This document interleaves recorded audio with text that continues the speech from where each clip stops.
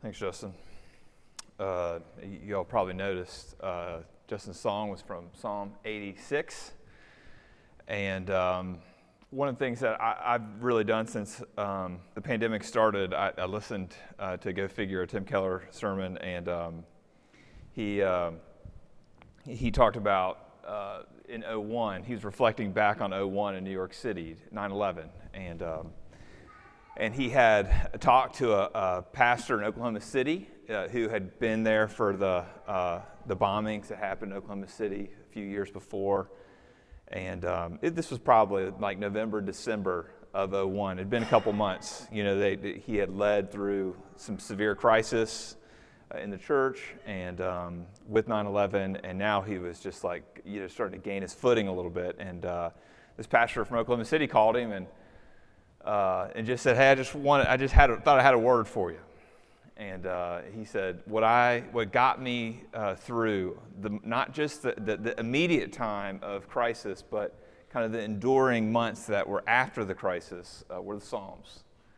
I got to a place where I didn't know what to pray, and I got to a place where there were all kinds of things going on the emotional landscape of my life that I couldn't quite get my finger on, that I didn't know how to pray through." And he said, what the Psalms became, they were my prayers. I didn't know what to pray, and the Psalms became my prayers. And I think that's a good word for us, that we sing these Psalms, we read these Psalms, but I'd love us to be a church that prays these Psalms, that when we don't know what to pray, we've got these words. And this is not a plug. I don't get paid by the ESV, but the ESV, the extra special version, they have these prayer journals, and on the right-hand side of the page is the text, or the left-hand side of the page is the text, and the right-hand side of the version of the book is journal entry. And so a lot of times what I do for my devotional times is I read a psalm and I write out on the right-hand side of the page. So if you're a left-hander, it's not really made for you. Maybe there's some left-hand versions for you, but it's a really good tool. It's been good for me, and it's $6, so could work for you. Anyways, let me pray and we'll get started. Father, we do thank you for the Psalms. Lord, we thank you that the Bible is a whole variety of genres, from poetry to narrative to letters like we will read tonight in 1 Timothy. So Lord, as we approach your word, Lord, we are not approaching a dead document. We are not approaching a historical document only. We are not just here for a therapy session. We are here to hear from your word that is living and active. And so, Lord, would you make applications that I could never in a million years make, because, Lord, you know us all individually. Do this, we pray. Amen. There's a preacher about 100 years ago. His name's Thomas Weddell, and he was a pastor in D.C., and he told us a version of the story I'm going to read to you right now. He writes, "On a dangerous seacoast where shipwrecks often occur, there was a crude little life-saving station. The building was just a hut with one small boat. Had a few devoted members, and those members kept constant watch over the sea, and they did so tirelessly, day and night, searching for those who were in danger. And some who were saved by the work of this little crew, they wanted to give back some time. They wanted to give back some money to ensure that this work continued. So they bought new boats. They trained new crews for this little life-saving station. And over time, some of the members, they grew unhappy because the building was crude. It was poorly equipped. So they committed to provide a bigger building, a more comfortable refuge for those who were saved from the sea. They replaced the emergency cots with beds. They bought better furniture. And now, the life-saving station, what used to just be a hut, now became a place to gather for the members. It was decorated beautiful with life-saving decor. And it started to be used as kind of a club. Fewer members were interested in going out to the sea on life-saving missions, so they began to hire lifeboat crews to do the work. And one evening, the biggest shipwreck in the history of the life-saving station occurred. And it occurred during the Christmas party. And so these hired crews, they brought in boatloads of these cold, wet, and half-drowned people who had become sick. They were dirty. And now their new club was in chaos. And so now the organization was at a crossroads. Would it continue to do the work of a life-saving station, or would it abandon its work to become a club? Some argued that the life-saving activities were unpleasant and they were a hindrance to the club life that they enjoyed. And on the other side, you had those who insisted that life-saving be their primary mission. And so those who wanted a club won out. They encouraged the lifesavers to start their own life-saving station, and so the lifesavers left. And they did so. And as the years went by, the new stations experienced the same changes that occurred at that first life-saving station. The station would eventually evolve into a club, and the lifesavers would be sent out to start another station. And so history repeated itself over and over, so that if you go to that seacoast today, you will find a number of exclusive clubs along the shore. Shipwrecks still happen there, but most of the people drown. This is a cautionary tale. Not a true story. It's a cautionary tale to the church of every age. There's always a temptation in every church to become insular, to concern itself mostly with bonding ties between members, than in bridging ties to those outside the church and the surrounding community. And when you look at churches like ours, church plants, those who wander in the desert, we're in a great position to be these kinds of life-saving stations. Keller wrote this little article called Why Plant Churches. It's not hard to find if you Google for it. It's just 5 pages long. It's not going to take you forever. And I think you guys should all read it. But in it, he says that church plants, as opposed to more established churches, are better equipped to reach new generations, new people groups, and new residents to their neighborhood. And I think he's right. And that's why I desire 2 things for our church. The first thing is I want our church to always feel like a church plant. I have a friend, he's an assistant pastor in Greenville, South Carolina. His name's Jonathan Davis. He was a part of our plant when we got started. And the church that he's at is called Downtown Presbyterian Church. And their pastor's name is Brian Habig. Brian Habig planted that church. And Jonathan always talks about how Habig's always talking to the staff and to the members that he wants his church to always feel like a church plant, because it's going to value innovation over tradition. That's going to funnel its programs and its ministries are going to be focused on those outside of the church and not just those inside the church. They're going to be characterized by taking risks. And this is a large church, at least for our denomination. They're building a big, nice building. And Jonathan told me that his fear, and that the pastor's fear, is that they would become like an established church and not like a church plant. I hope the same is true for us. The second reason is I want us to always be involved in church planting, establishing other life-saving stations. Our hope is that in the next 15 years that we would plant 10 churches in Central Kentucky. The first one's happening this fall. Travis Stevens, who used to be here, and Josh Crawford, who's here at Tate's Creek, their families, along with several other families who already live in Richmond, are going to start a church plant in Richmond. I was just with them this week. We looked at the Arts Center in downtown Richmond. We looked at the library in downtown Richmond as places for their worship. And we hope this happens again and again and again, that we want to plant these churches. We sent the Stevenses. We also sent another family, the Shannons, that many of you know. We sent 10 people and some money to help get this church started. And we hope this happens in North Lexington. We hope this happens in Hamburg and Beaumont and Georgetown and all the surrounding counties. And we do want to send them money, but we also want to send them some of you to help get these churches started. Now listen, I'm excited about going to Arlington. I really am.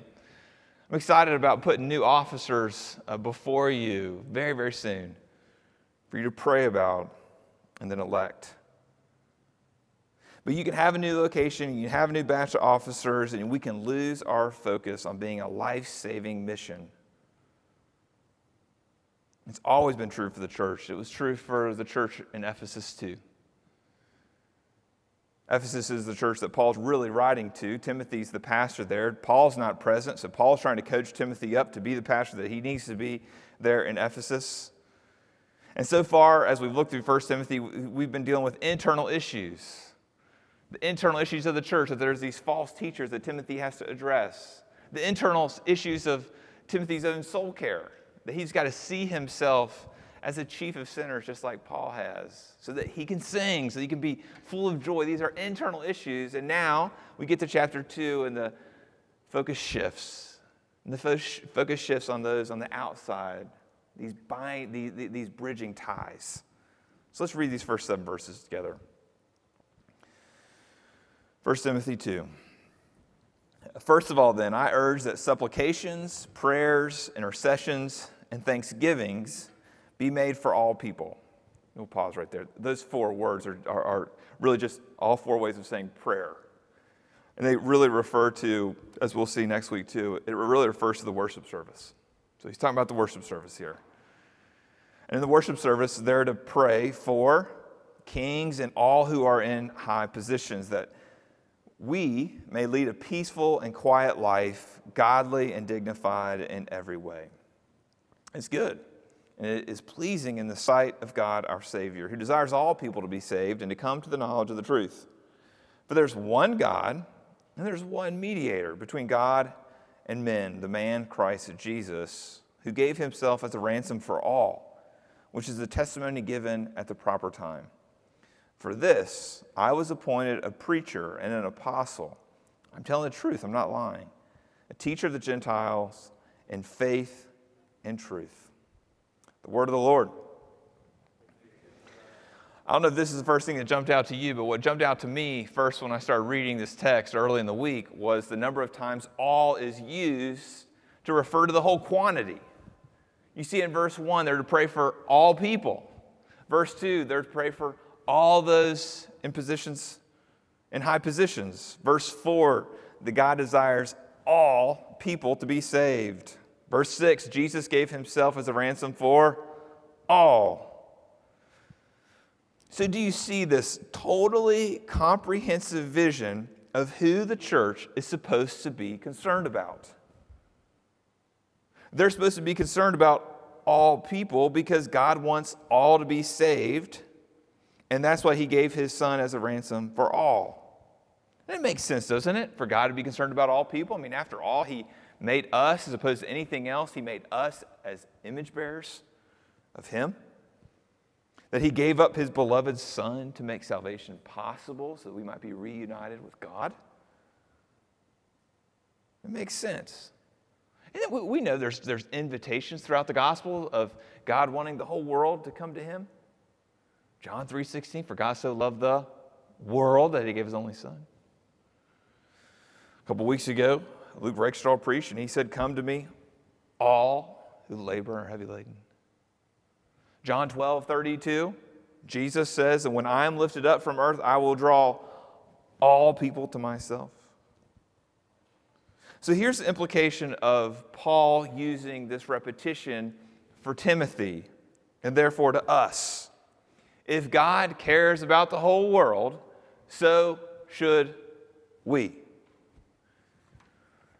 But it raises a theological conundrum, doesn't it? If God loves the whole world, why aren't all people Christians? I mean, it's a question that Christians have been asking for the whole history of the church. And if you start digging into this, you can get some answers. But it's probably not going to satisfy your curiosity. There's always going to be some sense of mystery to this question.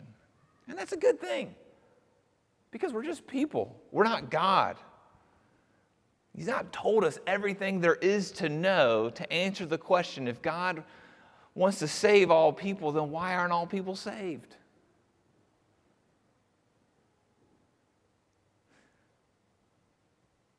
even though there's some mystery, it's not that there's nothing that we can say about it. You can't just ask the question and say, oh, it's all mystery. Can't know anything. God actually has told us some things, just not all things. I mean, even if you just look at 1 Timothy. In 1 Timothy, Paul, he helps deal with this question. I mean, 1 Timothy 1:13, we looked at it last week. He talks about that there was a time when he had not received mercy. In other words, there was a time when he wasn't a Christian. 1 Timothy 3:6. Paul speaks of some who fall into the condemnation of the devil. 1 Timothy 5:24. He mentions that there's a sin that leads to judgment. 1 Timothy 6:9. It warns us that greed can plunge people into ruin and destruction. So what Paul is trying to do is show us that, yeah, there are people who aren't Christians. But right here in this text, verse 4 says that he desires all to be saved. Jesus says the same thing. John 5:40, Jesus says, you refuse to come to me that you may have life. And there are some Christians who think that all are Christians, that all are saved, and they're what we call universalists. But Paul nor Jesus were universalists. They squared their shoulders with the fact that some do reject God because of their sin. And we know this from experience. We know that not all people are Christians. So sure, God loves the world. There is this inclusiveness about the gospel. But we know, even intuitively, that there's an exclusiveness to the gospel too. Look at verse 5. Verse 5, Paul says there's one God and there's one mediator. Now, this is tough for us, isn't it? Those of us with modern ears, we would like for there to be multiple gods, or at least multiple ways to God, that God can find a way to get all kinds of people from all different kinds of religion, even those who don't subscribe to religion. But friends, that's not God. He is one. That rubs us the wrong way. We want God to be like that because we want to be considered open-minded. We want to be considered inclusive and loving. That's what God is, and that's true. But I bet you might not be as open-minded as you think. When you think about all the ways there is to God, I bet you there's probably one that you do cross off. The one that you do cross off is that you can't get to God if you're going to be narrow-minded. If you're going to say there's only one way to God, then you're out. So you see that even those of us who are open-minded, we have some standards too, that we've got a definition of who's in and who is out. So there's tension here. You can overvalue the universal nature of God's love. God desires all to be saved. That Jesus gave himself as a ransom for all. You can overvalue that. And then you won't take seriously the reality that people really do reject God because of their sinful nature. And that leads to tending towards being a universalist. But on the other side, if you overvalue the exclusive nature of the gospel, the fact that some people don't believe in Jesus, that they reject him, then you won't take seriously that God loves all people. And you certainly won't become a universalist, but you will, over time, unconsciously, become an elitist. Inevitably, you slowly and unconsciously begin to narrow the horizon of who can come to Jesus.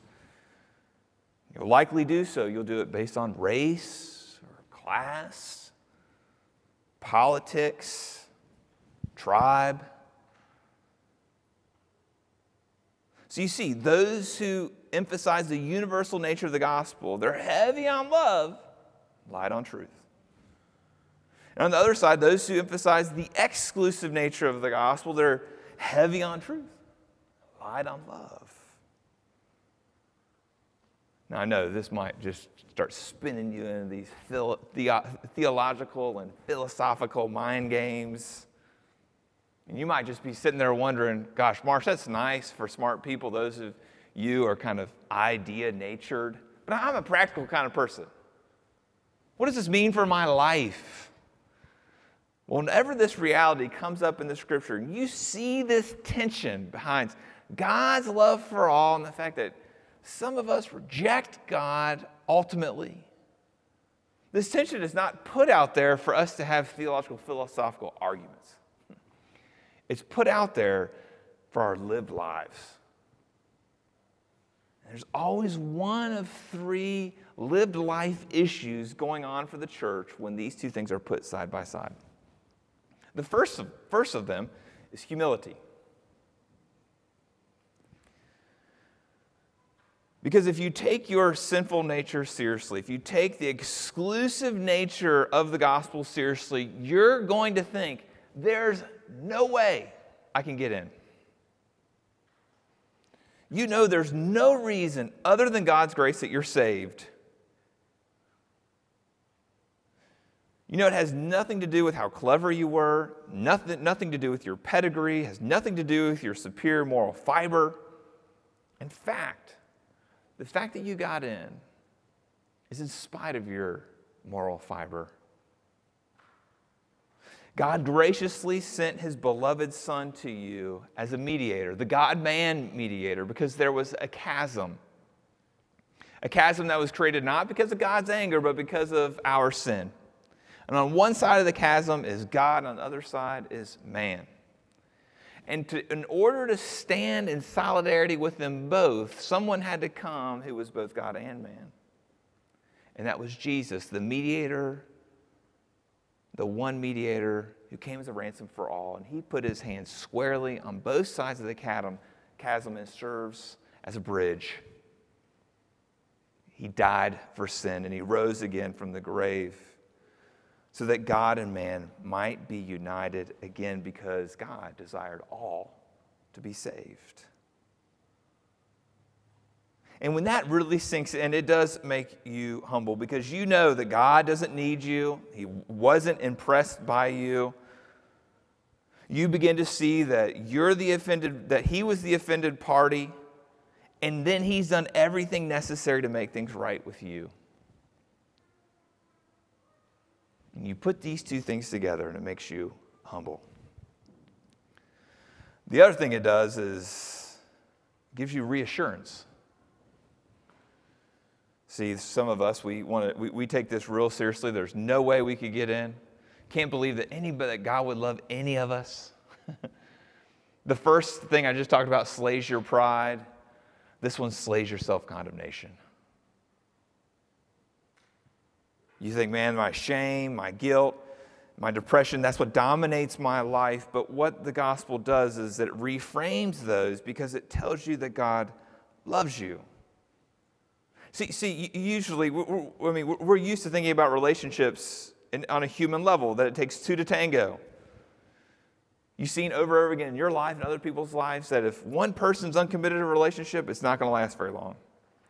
If one person kicks and screams against one party, the relationship's eventually going to be broken. If one party abandons the other party, no matter how hard the other person pursues, eventually they'll quit chasing the other party down. So you think the same thing's true with God.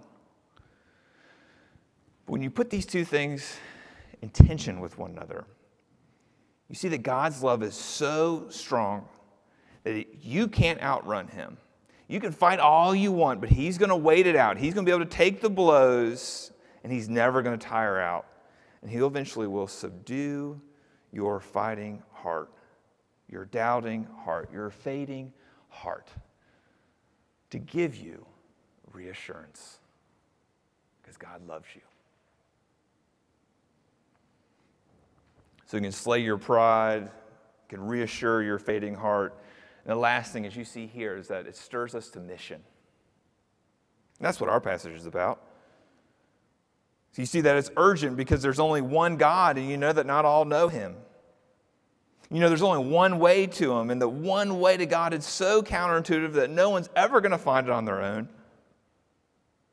And so you've got to follow in Paul's steps. You've got to get after verse 7 where Paul says that he's an apostle, he's a herald of this good news.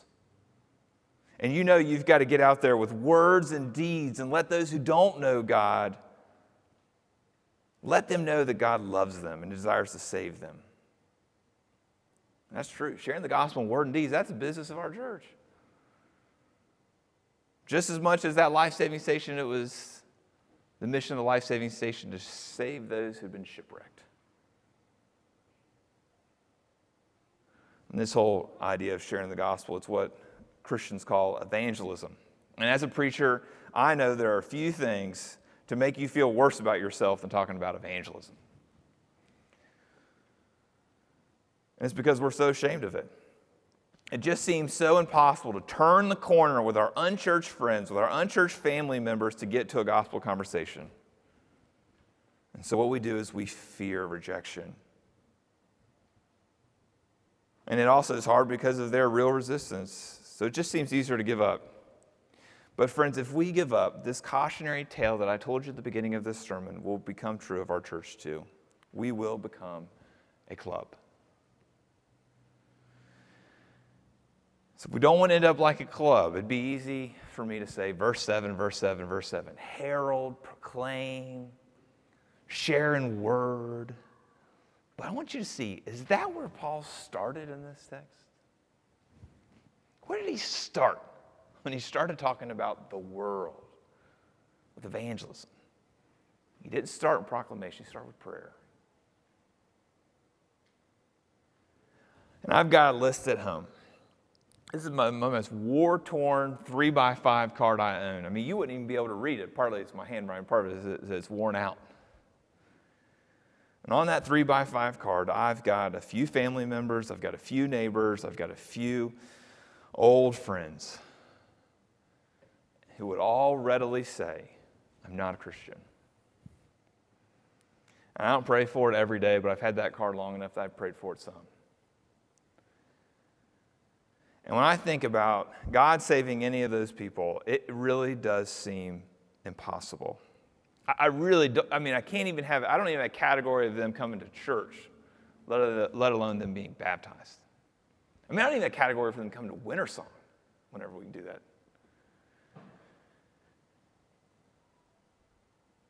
So I understand if your reaction is, there's just no way.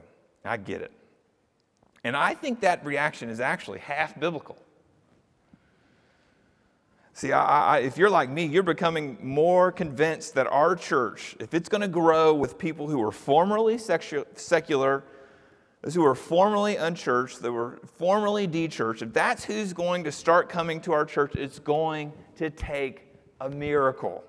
It's a lot easier for people to come from lots of other churches to our church. But you know how miracles happen? Prayer. If you think this whole business is hopeless, you're in a great spot. It means that you've given up being the main actor in this whole life-saving drama. That's good. But we've got to take that next step in prayer. We've got to beg God to save our friends. And so may our church be a life-saving station all of our days, because God desires to save all. And Jesus gave himself as a ransom for all, not just those who fit your imagination. Let's pray. Oh, Father, we long for this to be the story of our church, not so that we can be a big church and hit the news or be famous in any way. We do it because we just love our friends. We love our family members, and we love our neighbors, and we love our coworkers. And we want you to see them know and love you.